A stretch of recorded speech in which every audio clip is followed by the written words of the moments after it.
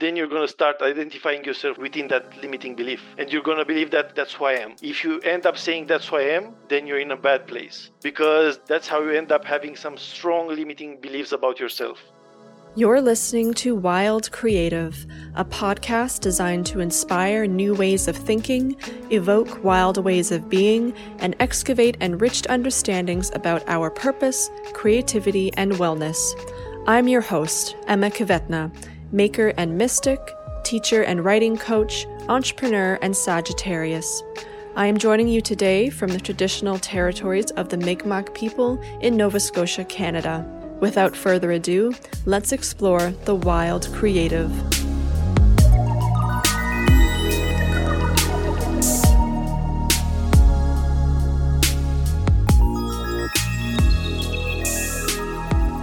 Hello, and welcome to Wild Creative.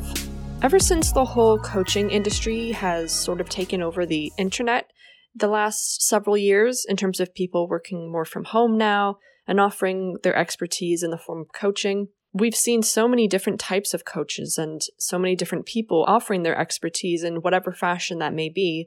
And the great thing about coaching is that it's not regulated, which can have its downsides if you don't know what you're doing. But on the other hand, you don't technically need a coaching certificate to do it.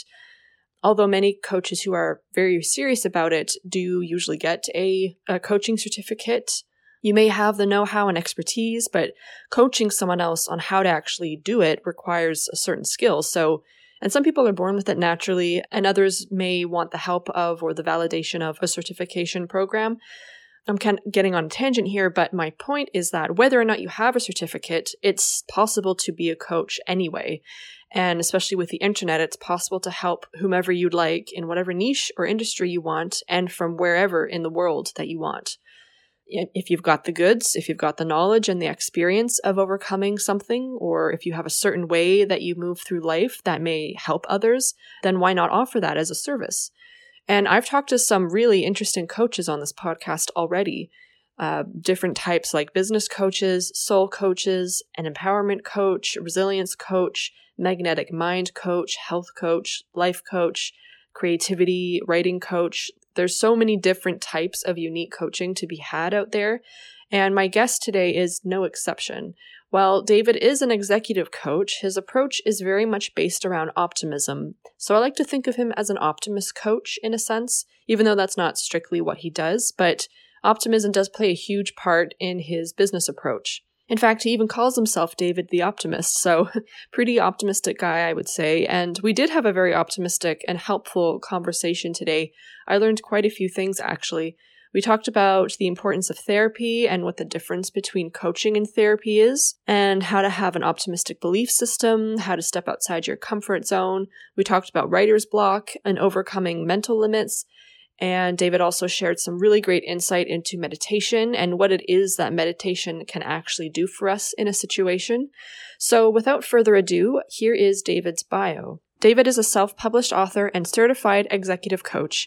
David believes that every solution has at least one problem and that innovation is only possible if you dare to think creatively outside the box.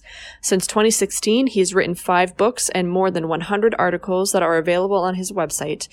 David joined me via Zoom from his home in Romania. Hello, David. Welcome to Wild Creative. Hello, Emma. Thank you for having me. You're welcome. Very excited to talk to you about optimism and coaching and how you combine those two. Speaking of which, I'd like to get a bit of a rundown on people and how they got to where they are currently. So can you tell us how you've leveraged creativity in this really unique way to become the coach that you are today, and how and why you became an executive coach? Yeah, that's an interesting question. And I haven't thought about this in a long time because it takes me back to maybe high school. Oh, really? And yeah, that's kind of where I guess some part of it started, as in, I believe that's where I kind of started paying attention to personal development, and that's when I started writing about it in a way. And then after high school, I also started some projects related to marketing, but trying to market what I was writing. So that shifted to having clients as a freelance digital marketer, and then from that working as a coach with these clients, but not really as a coach as in they knowing I'm a coach, but trying to help them in a way adjust some other things they may have to work with so they can bring better results to their businesses. Because Hmm. after all, from my point of view, your business is going to bring the results based on who you are as a person. So Yes. yeah, that's kind of how things shifted from personal development in high school, then writing, and then Hmm. marketing, and then coaching. Oh, interesting. So it seems like a very natural trajectory to where you ended up. Yeah, it feels natural and it seems natural, but back then I had no idea. Of So course, right. yeah, Yeah, of course. Yeah. We yeah, never know what it is we're going to end up doing, but yeah, yeah. So, and you call yourself David the Optimist, and that's the name of your website. So I take yeah. it you must be a pretty optimistic person. I like to think so. Yeah, Yeah, yeah. And it's not every day that we meet optimistic people. And a lot of people like to say that, oh, being optimistic it's not realistic because it's too much like being Mhm. like false hope. And then there's maybe that's them being pessimistic rather than realistic. So I don't know, what's your thoughts on optimism and realism and like, can someone be both realistic about what they expect from life, but also still be optimistic about the outcomes? Yeah. I think it would be some sort of craziness to be only optimistic, because in Yes. a way you have to connect to the reality of the society and try to understand society and understand its rules and what it wants from the people that are part of the society. And that's how I'm looking at, okay, you have to be realistic in this formula and or whatever it is. And then Yeah. the optimistic part comes on my side. So it's something that's really internal. And it's, Mm. let's say, the idealistic part of looking at things, but also combined with some practical approach. Hmm. Because you can be optimistic as much as you want, but then it may go down the route when you're more of a dreamer than and you Yeah. just believe that things can be better and you do nothing about them. And for me, optimistic also goes back to being practical about the things that you're optimistic about. Because otherwise, again, you're from my point of view, you're just a dreamer and you just dream about Yeah. things getting better. Right. Yeah. And on like balancing optimistic with being realistic. And I understand that is difficult, especially in times where there's, let's say, a global conflict, because Hmm. you tend to be a lot connected to the reality because you're trying to avoid it or you're trying to stay safe or whatever, which means that you have to pay attention to what's going on. And the harder it is to kind of pay attention to what's going on and be part of that reality, the harder it's going to be to keep an eye for an optimistic approach and try to live life better than how society is handling that reality to you. That's how I'm looking at Right. things. Yeah. So it's a balancing act, It's a essentially. balancing, yeah, and it's harder to balancing the more like the harder the reality is, the harder it's going to be to balance it. Right. Exactly. It's harder. Yeah, I could see how for some people it's hard to be optimistic in situations where reality seems too hard or too harsh or Yeah. too, yeah. So what would be like I don't know, a quick tip or some, how would you approach that if life's really getting someone down and it's life sucks or Yeah. everything seems to be going wrong? How would you approach looking at things optimistically, even in that situation? Well, for starters, I wouldn't wait until things get rough. And if things get Yeah. rough, then I would go to therapy and try to solve things out, because I believe if you find the right therapist, then that's the best thing you can do. But then I wouldn't wait and try to go back to my roots and try to understand who I am outside the rules of the society, because society always wants us to be part of the system, to go to school, then have a 9 to 5 jobs and so on. Hmm. So I'll try to see who I am beyond all these rules and then Hmm. look at my values, look at my strengths, and all these things kind of will show a different part of you. And then that will maybe fuel some perspectives that, okay, if I have these strengths and these values, what do I want next? And that will kind of fuel you with energy and maybe some visions and some perspectives that's going to give you energy, and then it's up to you to put that into action and so on. But I think I'll start with therapy, and if things are not going the way you want them to go, if you feel anxious or frustrated or whatever, and if you solve things out in that direction, then try to understand how the rules of the society impacted you and kind of adjust that Hmm. also.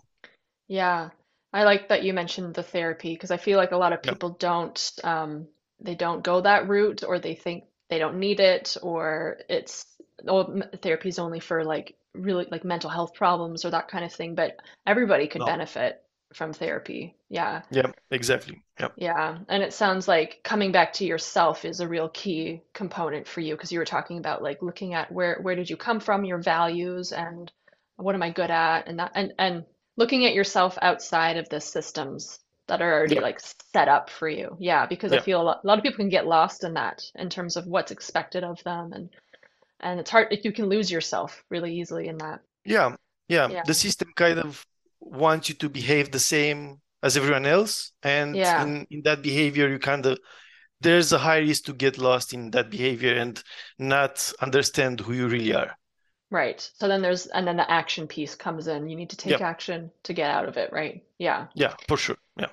I like that approach. It's, yeah, very balanced indeed. So let's talk a bit more about the belief system of an optimist, because that's actually one of your books that you have on your website, which is awesome, by the way. You have 5 books that you've written, and they're free on your website to download. Is that right? They're not free anymore. They were free until the Oh, beginning of okay. this year. Yeah, there was just some marketing experiments that I did. Yeah. I for like I don't know 3 months or 6 months, I made everything free just to see Hmm. what happens.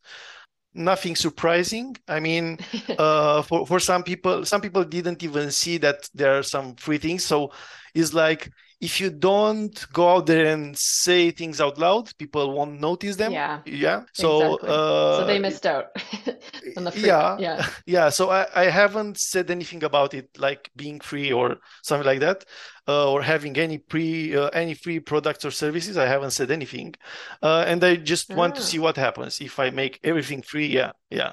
So not anymore. They're yeah. not free anymore, but yeah, That's fair. I was surprised they were free at all. yeah, Like a while ago when I was looking, I was like, "Oh, this is amazing. This is We're yeah. so generous to give these away." But okay, so they're The- not free anymore. So, no, but they're still on your website though. They're ebooks, correct? yeah, yeah. Yeah. They're ebooks and there are also some the printed versions. Yeah, Oh, okay. Okay, yeah, cool. So one of the books is called From Brain to Heart: The Belief System of an Optimist. yeah. And obviously people should just buy the book if they want to find out more, but can you give us maybe like what are some key ingredients of having that optimistic belief system? I feel like we kind of already touched on some, the taking action Yeah. and coming back to yourself, but is there anything else you could add to that belief system?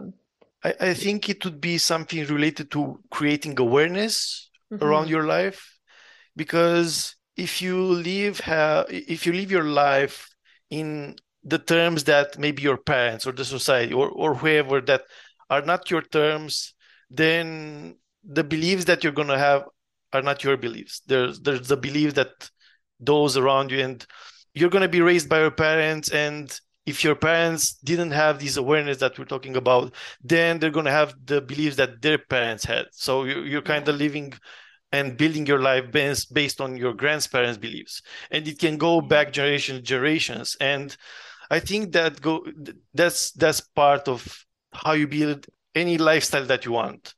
It doesn't have to be an optimistic lifestyle. It can be a realistic lifestyle, or it can be like I'm gonna be a high achiever and I'm gonna build beliefs around Hmm. that. But Yeah. it goes back to kind of creating this awareness, and it can translate again to any kind of lifestyle. Yeah. So being aware of the beliefs that maybe we were kind of brought up with, Yeah, passed yeah, on down. yeah, Yeah. Yeah, that's a good place to start.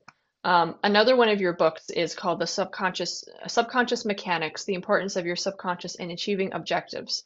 So what can you say about the subconscious? Because I always love talking about that. yeah. Funny enough, this book, Subconscious Mechanics, starts from the idea that I just shared, Oh, uh, interesting. and There I you go. realized, yeah, but it goes back to. So there are kind of three steps. The first step when you are born, and you are born as equally as anyone else because you have four limbs, you have two eyes, you have one mouth, and so on. There are some exceptions for sure, but that's the Hmm. general rule. And then there's the second step when you're handed to your family, and that changes everything because it goes back to the society that your family is part of, which means education, financial systems, which means everything. And that's the second part. And then there's this third part when you realize all these things and you decide that you want to change or not. And that kind of translates to the subconscious, as in all these things are part of your subconscious and they're there because you've been part of your family. And until I believe that the first 7 years, you're like a sponge and you absorb all this information that you're not really aware. You're just growing and growing and growing. And then little by little, you start to become aware of what's going on Hmm. until you reach some sort of maturity. And that's when the third step kind of comes in. And if you're lucky enough, let's say, you get to decide what you can do next. Because Hmm. if you've been part of a family who's, let's say, they're really religious and you've kind of in a point where you have to go to the church every Sunday and you've been raised like that. And if you want to make a shift, then you kind of have to, let's say, fight your family against these beliefs, and you kind of have to go through some really hard discussions with your family, or maybe you'll have to leave your family if you really want to kind of change your life. Hmm. Otherwise, you're going to live your life based on these beliefs, religious beliefs that your family kind of passed on to you. Hmm. And yeah, the book, that's kind of where the book starts. It's a really short book, and then it approaches the mix on how you can set yourself goals and work with your subconscious when it comes to setting goals and achieving them. Yeah, no, our subconscious is so important. I've heard that it's like, I don't know if this is right, but like 90% of us is our subconscious, and then only like 10% or something is conscious. I don't know if that's accurate, but what I'm Yeah, saying I is, don't know it either. I just heard that the other week, or maybe I'm Okay. misremembering, but it's what I'm saying is, and this is not new to anyone, but like our subconscious greatly affects us consciously, essentially. Like the Yeah, subconscious beliefs steep into what we do, like on a conscious level, whether we're aware of it or not. And usually we aren't aware of it because it's subconscious, right? yeah. But that's where the self-awareness comes in. So I'm wondering, can you share with us some of your own subconscious beliefs or patterns that you kind of had to overcome or let go of, or and how you did that? So, for example, and this is something I solved in therapy last year. I Hmm. used to go back to eating junk food whenever I had some unwanted feelings. Mm. And imagine you're on a route, and then all of a sudden the route splits into two, and you can only see the right one. You're blind when it comes to, okay, maybe I should take the left one, but you're blind, you don't see that. And for me was, okay, on the left one there are the emotions, and I'm not going to deal with that. I'm blind about Yeah. it. And then I'll start eating junk food just to avoid that part. So I'll go back to kind of feeling good about myself through junk food. So I was bypassing these negative emotions, and I realized that only to therapy, because I used to think that there's kind of related dopamine in a way, or maybe lacking dopamine. I don't know. I was Yeah. having all these thoughts, but I realized that dopamine had nothing to do with it, just maybe making myself feel a bit better about the whole situation, but I Hmm. wasn't dealing with what was causing the whole problem. And this is what kind of made me realize that therapy, if you have the right therapy, is amazing. And Hmm. I started kind of encouraging all my friends to go to therapy as soon as I found the right therapies for me, because I had some bad experiences. But yeah, that was the kind of the belief that I had, and I had for a while, that I wasn't really able to sort it out. But Hmm. thanks to therapy, I think things kind of, I mean, I managed to go to a point where I'm really happy with myself and overcome these unwanted beliefs that I kind of Hmm. didn't serve my purpose in a way. Yeah. So now you're aware in a way that like if you ever did reach for junk food again, you know why you're maybe doing it, or it's like, okay, I'm aware of it, but I'm okay with it. I'm gonna still eat it. Like it's not about that anymore. It's not about that. And it's more Yeah. like let's say, I feel like I just want to eat some chocolate and it's fine. It's not like I'm going to eat chocolate to avoid something. It's like Yes, because right. I'm in the mood for eating a chocolate. Yep. Exactly. Yeah, so that's a definite shift. Now that's interesting. It reminds me of another guest I had on the podcast. She was a gut health specialist and she was talking about how we like use food to like eat our emotions essentially and Yeah. like or to not deal with things. Yeah, so that was really interesting. That's depending what you decide to eat can tell a lot about what you're actually thinking and what you're going through. So, yeah. Let's talk about your coaching and your coaching style and your clients that you work with, because you're an executive coach. Is Yep. that correct? Yeah. So Yep. what does that mean exactly? That you work mainly with the like corporate people or small business owners or and entrepreneurs or? Yeah, so when I did the shift, like when I actually started coaching people back in 2018, Mhm, it went from, I mean, I was still doing marketing, I'm still doing marketing, mhm, and it was with my marketing clients. And things changed a lot in the past year because last year I said myself that I want to move on from small companies because I was working with small companies. In a way, I'm still doing that, small businesses, and I was working directly with the entrepreneur in most mhm. cases, which is great because the entrepreneur doesn't report to anyone and there's not a third party involved. But I feel like I'm not having the impact that I want to have. And last year I decided to get myself the certification as a coach. I'm still in the process. I think I'll get it next month, hopefully.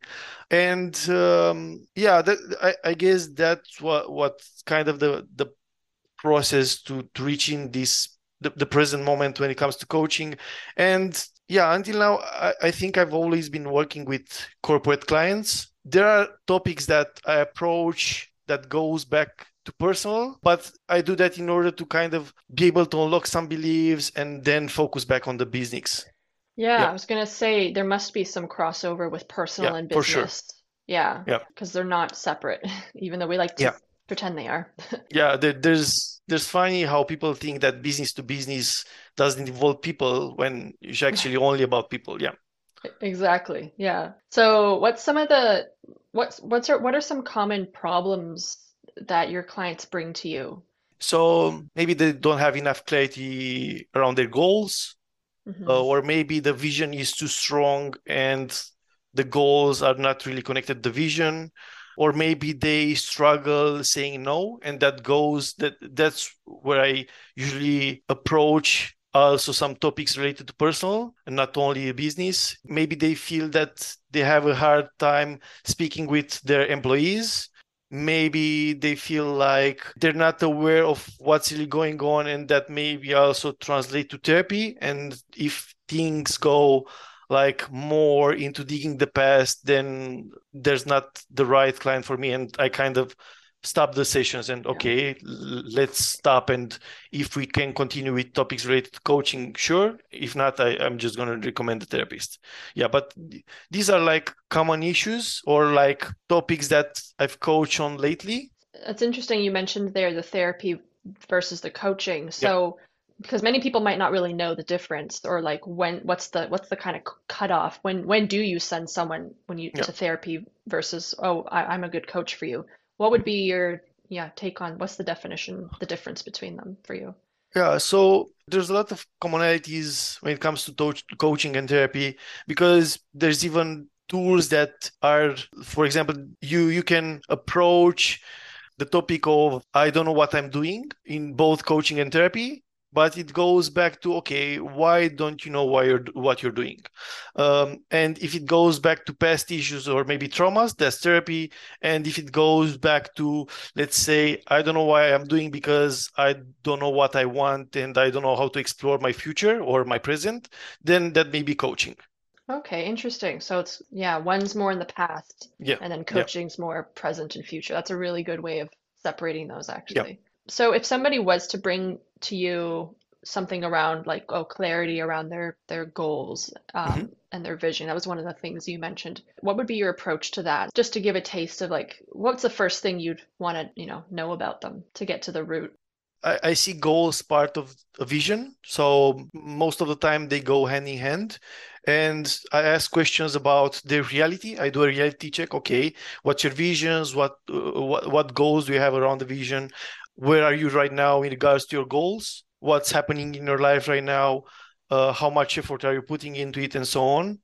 And then we discuss about, okay, what is that you want out of the coaching program? And then what is that you want out of the coaching session? And I do that with each session. So each session has its own goal connected to the goal of the whole program. So it's very tailored to the client. And Yeah, for sure. so another thing I would love to ask you about is, do you ever coach people on money mindset, or does money come up a lot as one of the issues that they bring to you? Not really. No. And for me, topics like money, motivation, discipline, these are kind of the result of what you actually want. So Yes. this discipline can be maybe the lack of not knowing how to build some behaviors. And then you go into, okay, why I'm not able to build these behaviors and what's going on then. And you kind of dig deep until you understand that maybe there's a belief that's holding you back, or maybe there's, I don't know, the environment that's holding you back, and so on. So when I hear topics like, again, money, motivation, discipline, my mind goes, okay, what is actually going on? Because the problem is not making money. If you have the knowledge, the beliefs, and the behaviors, then you'll be able to make money or to be disciplined or whatever you're looking for. So there's something underneath the obvious that is kind of driving your behavior towards what you're not getting. Mm-hmm. Interesting. Okay. I kind of selfishly asked that because for my own money mindset. I Okay. was like, well, I wonder what his take is. No, that's really that's as helpful actually. Do you want to Yeah. make this conversation even more personal? Sure. Why not?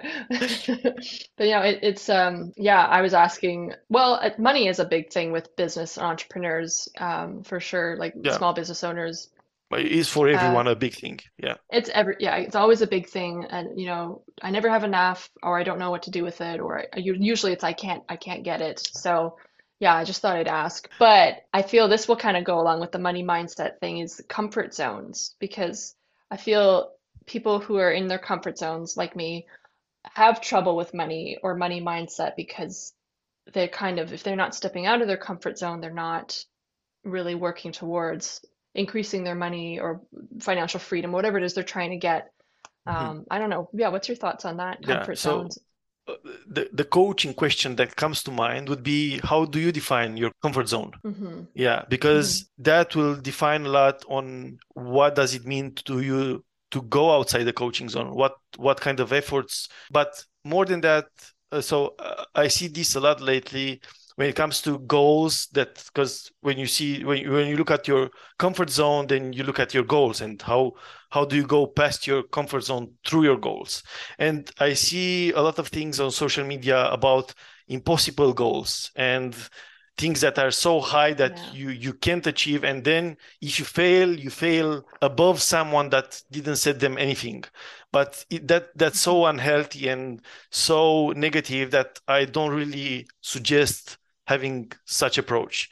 And for me, it's like, what's a goal that you feel it's challenging and also is not stressful? Because Mm-hmm. if it's challenging, then it's going to motivate you, but if it's stressful, then it's going to keep you in your comfort zone. So you kind of have to look at it from a perspective when you, okay, this is where my comfort zone is. And then what is something that I can do today in order to step even, let's say, 1 centimeter outside my comfort zone, and then I can go back there. So if you step every day 1 step outside of your comfort zone, then after 1 year you'll have something and you'll be happy about it and you'll be relaxed, compared to trying to reach for something that's really high and then seeing that you can do it, and then after 1 week or maybe earlier than that, consider yourself a failure and then go back to some maybe Mm-hmm. deeper and more unwanted problems that actually don't really help you to go where you want to go. So Mm-hmm. I see a lot of encouragement these days on social media, like, do your best and be, I don't know, some impossible version of yourself. And I don't really Yeah. believe that that's what it is about. Yeah, it sounds like what you're saying is like setting yourself up for success rather than these like unrealistic kind of expectations that Yeah, you maybe think you have to meet because of social media or whatever else. yeah. And for some people, I feel like a comfort zone, failing might be comfortable. Like some people might be scared to get what they actually want. Like they're scared of being successful or taking on that responsibility Mhm. of getting the thing that they want. You know what I mean? It's kind of like a reverse. Yeah. Yeah, I understand. And for me, that kind of goes to being able to stay present. Because if you're Yeah. scared of being successful, then it means that you're focused on the result. The result of that means that you're going to be successful, which may mean, okay, I'm going to make millions of dollars, and that's my version Hmm. of being successful. But because it's not part of who I am right now, and it's not part of my reality, and it's so big, it's going to scare me. So if your Yeah. mind is constantly paying attention to that, whenever you're supposed to step outside of your comfort zone, your mind is going to think that you have to do something in order to get that much amount of money, let's say. And you're not Hmm. going to do that because your mind doesn't know what to do. And at the Right. opposite pole, for me, it is okay, what is it that I have to do today in order to move further? And it's not moving further to get that much amount of money or whatever absurd goal you may have in your mind. It's about, okay, what is my vision? My vision is to be, I don't know, to have something that is going to make me happy. And that may mean making that much amount of money, but it may also mean some other things. Maybe it will make me happy by the end of the year to travel. That can translate Hmm. into having more money, whatever. So, Yeah. what can I do today so I can start traveling? So, Hmm. that's kind of how I'm looking at this whole process that is goal oriented. So, for example, in my Hmm. case right now, what can I do to have more coaching clients? And what I'm doing right now, instead of thinking, okay, by the end of the year, I want to have 20 active clients and trying to obsessively go towards that, I'm not doing that. I don't even care about the result. Instead, I care about what I can do right now and be engaged with the process right now. And I look at my website and see how I can improve it. It's something I can do right now. I'm creating content for social media. It's something I can do right now. Engage with people, speak with people so people know about me. And eventually, because I'm doing this every day, eventually I'll get Hmm. there. And maybe it won't happen by the end of the year. It will happen, let's say, next year. I don't know. But I'm open to have this kind of flexibility because for me, it's important to get there and it's important to get there relaxed instead of getting there frustrated and maybe, okay, I worked so hard and I lost so many things in the process, including my mental health, and it's not worth it. Right. Because eventually I'll get to have the clients and the money and the business, but I'll Hmm. get there happy. Right. So yeah, you don't want to get there burnt out. No, for sure not. Yeah. Yeah. So that sounds like there's a little bit of like self-belief there as well. To not only kind of set the goal of like that's what I want, but it's I know it's in the future. I believe in myself that I can get there, but I need to focus on what I can do today Yeah, in small steps. yeah. Yeah. I think that's where the realism comes in. It's like I'm optimistic about the future, I'll get there, but I'm realistic about the fact that I need to be present in what I do now. Yeah, for sure. Yeah. Yeah. So I wanted to talk to you more about some tools for running a business because you have this PDF these 10 tools, and each tool comes with an activity and it's on your website with a price, but you've got the free coaching session thrown in with the Yep. package as well. So can you take us through an example of like how one of these tools may have helped some of your clients? I'll just read some of them off. So Okay. how to prioritize your tasks, how to be more patient so you can be happier, how to deal with people who are resistant to change, how to get rid of what's holding you back. Yeah, there's like a lot of really good stuff in here. So, can you give us like a little story maybe of how one of these tools helped a client, like a case study example? Yeah, there's actually, it goes the other way around because I Okay. started working with clients and based on the interaction with the client and what happened there, I've kind of ended up creating the tools. So it's the other way around. And so to answer your question, I don't have many insights on the entire journey that someone engaged with through these tools because Hmm. it was, I think that the longer it was, so the tools itself, it kind of replaces coaching, because that was my purpose with the tool. So you get a tool, you read the tool, then each tool has between 3 to 6 activities. So they're personalized to the tool. So for example, there's a tool that talks about how to discover your passions, and there's another one on how to prioritize some activities. And the one that is about how to prioritize activities, I think, has a specific, or I think there are two specific activities on how to say no. So in order to prioritize the tasks that you have, maybe there are some requests from some external requests that you'll have to say no. So you'll learn how to do that. And then the coaching sessions come on top of what you work with the tool by yourself. So most of the people that I worked with, after they got a tool, they were like, okay, help me to kind of put some pieces together, pieces of the puzzle, let's put them together. But the whole journey kind of started the other way around. And they started with some specific clients, because I can't do what I really want to do in coaching with all my clients. And the clients that I managed to work with and create this type of tools, they were really open to have some really unique and personalized coaching experiences, which means we had around 20 to 30 coaching sessions, which is not usual. And also with efforts from both sides and engagement from both sides on some personalized activities based on what happened during the coaching sessions. So it was really personalized and with more efforts than what a usual coaching session will require.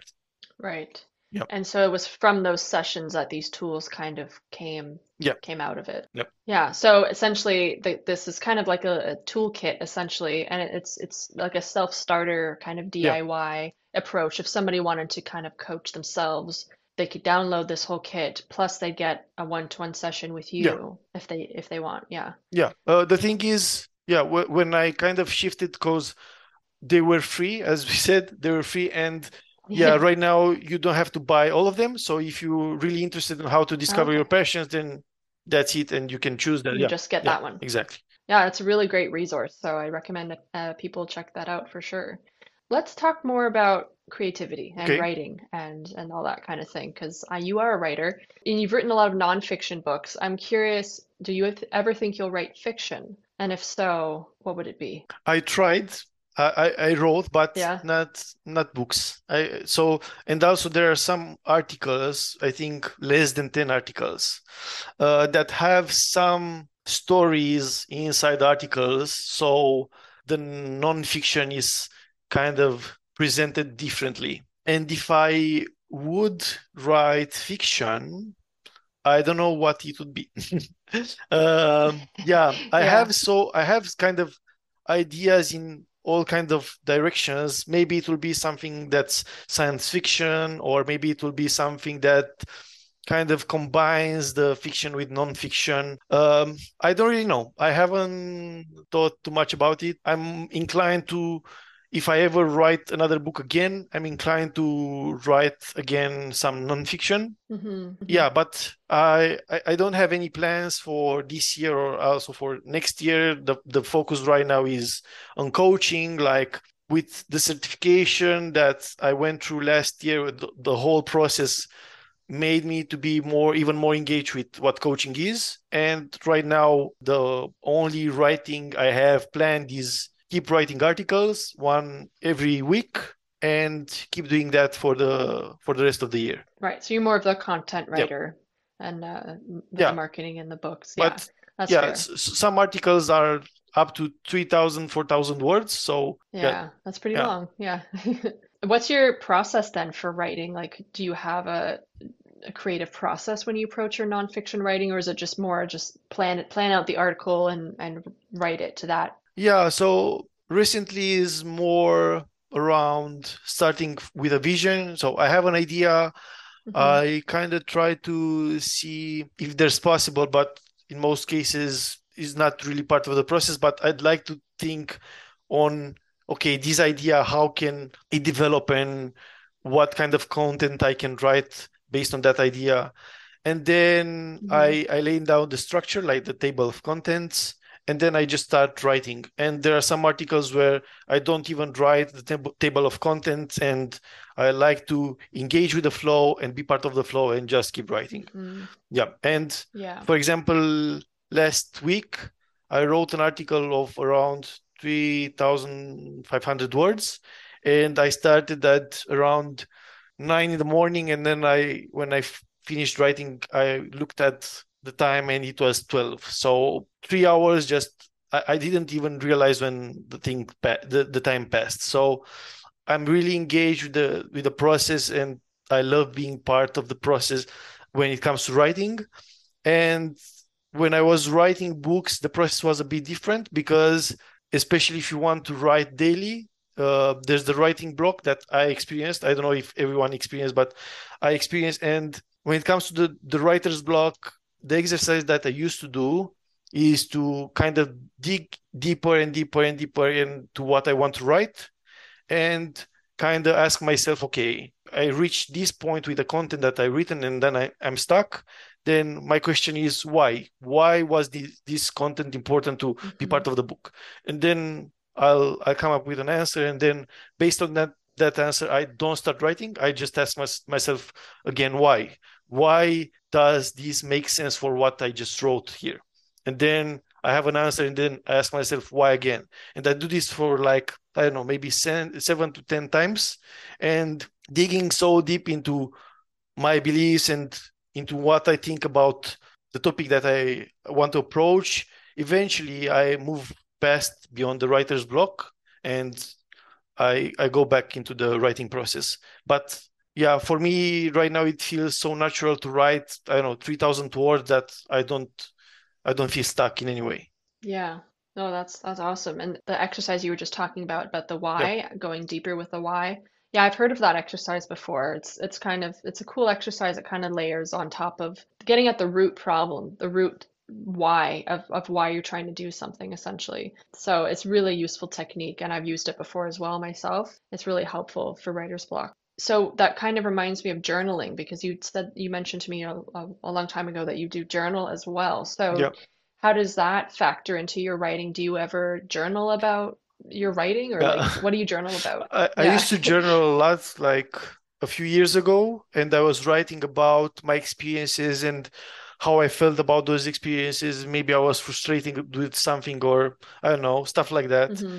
And until recently, like, yeah, until the beginning of this year, I stopped journaling, but I started again. And right now, I'm usually journaling after a coaching session, and it's more of a reflective writing based on how I felt during the coaching session, how well I think I did, the insights that I have, and so on. So then all this information goes back to my subconscious, and I don't really have to be aware of it. But then when I'll need it in the next sessions, then I'll be able to access it, because through writing, kind of the information is put in a place where neurologically is easier to access when you kind of need it. So yeah, Hmm. that's how I'm looking right now at the process of journaling. Is more of a way to connect myself to the information that is really important for the coaching process. Hmm. So it's like an access Yeah. point. Yeah. Oh, that's a good idea. So you use it more as a reflective means for your business, Yeah, essentially, I right guess. now, yeah.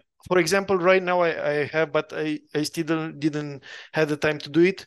My therapist sent me like, I think 10, 13 questions to reflect on what happened last year, what's happening now, and what I want from this year. And it's reflection combined with what I used to write, as in how I felt about things and some experiences that I had. So I'm looking forward to opening the email and properly read these questions. So yeah, Yeah. I'm really excited about this. I haven't journaled like that in years, and yeah, you just reminded me about it. Oh, good. I'm Yeah, glad. Yeah, questions are a good yeah, prompt. They're a good prompt for journaling. Even just writing out a question at the top of the page, a simple yeah, question can get you going. So, well, good luck yeah. with the Thanks. with the questions. I'm glad that came back up. You mentioned also to me a while ago that you've used running as a technique for playing with your mental limits, Yeah. and you also meditate as well. So can you talk a bit more about running and meditation and how that's helped with your own self-discovery?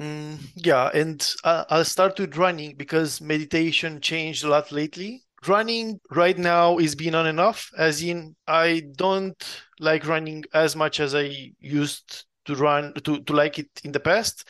But I used to run a lot, and I finished an ultra marathon of 64 kilometers, which is like 42 miles, and it's a lot. But back then when I used to run, I also used running, as you said, for kind of overcoming some mental limits. And the way I did it back then was I set myself a challenge to run daily, and by the end of the month to have 200 kilometers in total run. And I was running every day. In the first week, 3 kilometers every day, then the second week 5 kilometers every day, then the third week 7 kilometers every day, and the fourth week 9 kilometers every day. And then I guess, yeah, it was a month with 30 days, so the last 2 days 11 kilometers every day. So it was Hmm. around 200 kilometers in total. And the thing was, I discovered that I was, so for example, in the first and second day I was getting used with the distance, like 3 kilometers, 5 kilometers. And then the more I was running that distance, the more I was getting used to it mentally, because that's the main effort when you end up running these long distances. It's not the Hmm. body anymore, it's the mental.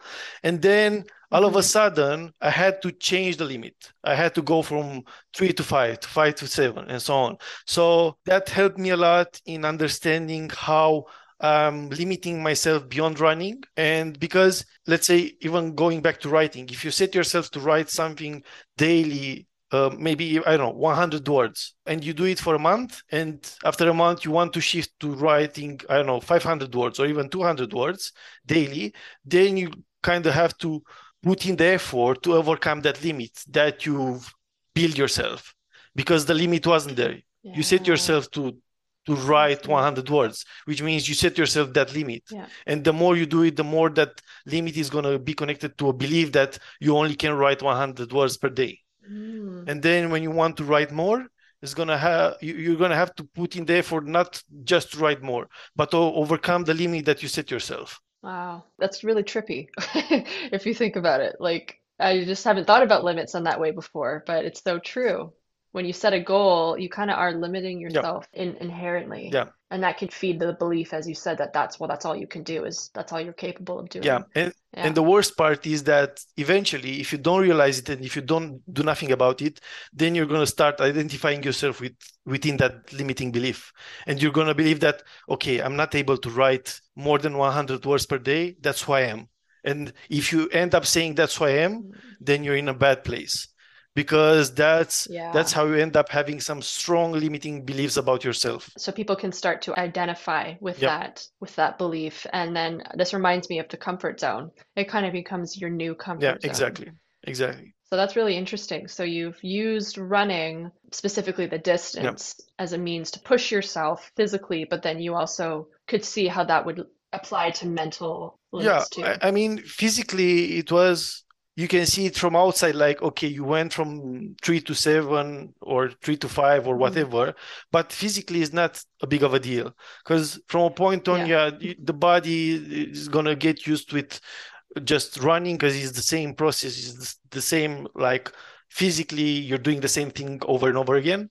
But here it's like, okay, these 2 extra kilometers we feel like I have to do something for 10 hours. It's so Mm. difficult, especially in the first 2 days, that you'll feel like, okay, I want to go back to running 3 kilometers. And it's painful Hmm. here. It's not for the body. It's painful here. Here in the Yeah, mind, exactly. for our listeners who can't see. Yeah, But yeah. yeah, okay. Yeah. Yeah. So, and then what about meditation? What can you say on Yeah, I meditation? used to meditate a lot, but I believe I was meditating not really on how society sells meditation, because I used to not meditate as in you shouldn't think about anything. That wasn't something that I was interested in. Like, okay, I should should get rid of all my thoughts. No, I usually was picking something that was bothering me, and then I was trying to deconstruct it as much as possible to understand its core. That was my meditation process. And right Mm-hmm. now, I've kind of discovered this program, I don't know how to call it, it's called Positive Intelligence. And meditation is way different here, as in it uses, is not really meditation, it's kind of something close to meditation. It uses some sort of techniques that is helping you kind of control your mind and not let your mind control yourself. Because whenever you're trying to do something, then your mind goes to all these different things that are not related to what you're doing, and your mind kind of distracts you from what you want to do. And with these techniques, you're kind of telling your mind, hey, you shouldn't go there. You should go back to where I want you to be. And that's what meditation is for me right now. I'm trying to kind of instruct my mind to do the things that I want to do and not let my mind Mm-hmm. go wherever it wants to go. Right. So it's the awareness thing, but then bringing the attention Yeah, back to whatever else you'd rather focus yeah. on. Yeah. And the challenge is to kind of focus on anything else but the mind, because you want to focus on your body, on your sensations, or what you're Mhm. seeing. So for example, if I'm looking at the camera or your background, and if I'm looking at the Mhm. piano, then I can do that for 10 seconds, 15 seconds, then my mind is going to go, ooh, Mozart or whatever. But no, I don't want my mind to do that. I want my mind to be focused on the color of the piano, let's say. Mm. Yeah, and that's the challenge, Mhm. because if you can't control your mind on something as simple as looking at the piano, then your mind is going to do whatever it wants, whenever it wants. Interesting. So trying to catch yourself when you go in those off on those mental Yeah. tangents that naturally just randomly happen anyway. Yeah. That's such a good skill to have throughout our Yeah, everyday. for sure. Yeah, because Yeah. for example, you're outside and someone yells at you, and then your mind can go, okay, you can insult that person in your mind, or you can go even Yeah. deeper and think about past experiences that are common to this one, and then you're gonna start, I don't know, digging for some negative emotions from the past, and then it's a chaotic domino. You don't want that. And then if you're able to kind of help your mind go back to the present moment and focus on the things that are part of your reality, Yeah. then you're kind of balancing it out and stay focused on what's going on Hmm. right now. Hmm.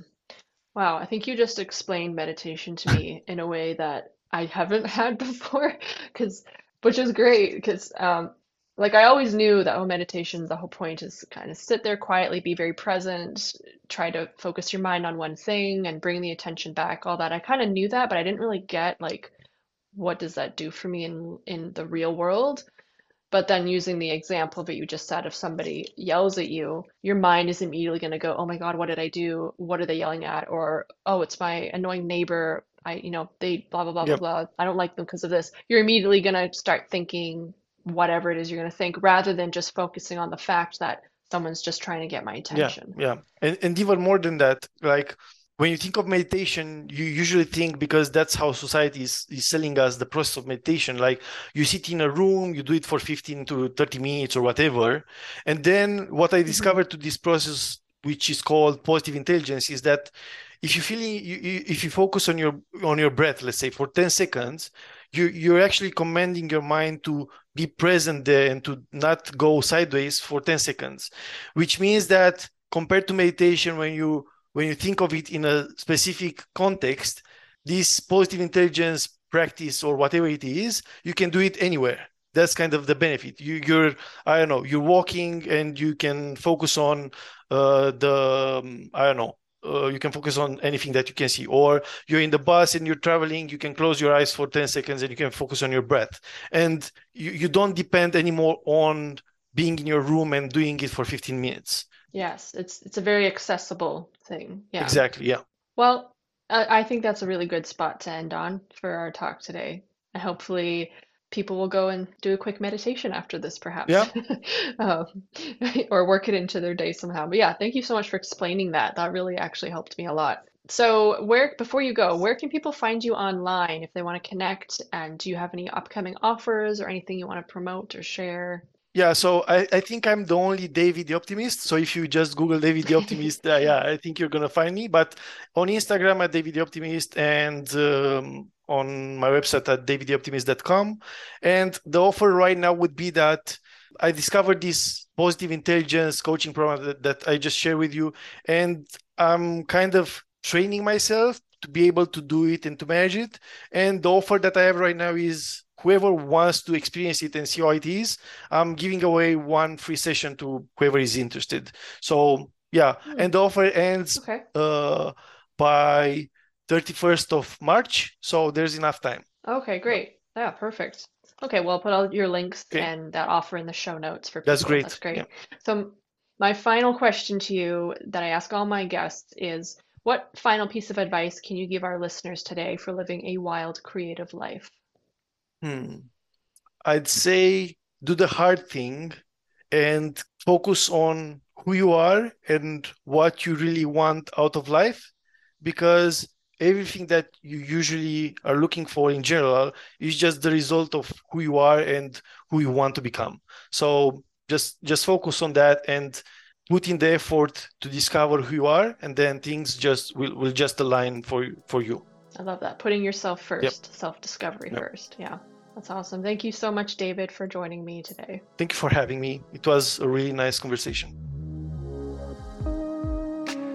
All right, that's a wrap. Thank you so much for listening to my conversation today with David. I hope you are feeling more optimistic and that you have some good takeaways from this episode like I did. If you'd like to connect with David online, all the links are in the show notes below. If you're enjoying the podcast overall, please do rate and review. Don't forget to subscribe, follow, and share. I do also have a Patreon for the show if you'd like to support it that way. If you have any questions, comments, or topic ideas for future episodes, please email me at emmakivetna@gmail.com. Otherwise, until we meet again, stay wild, stay creative.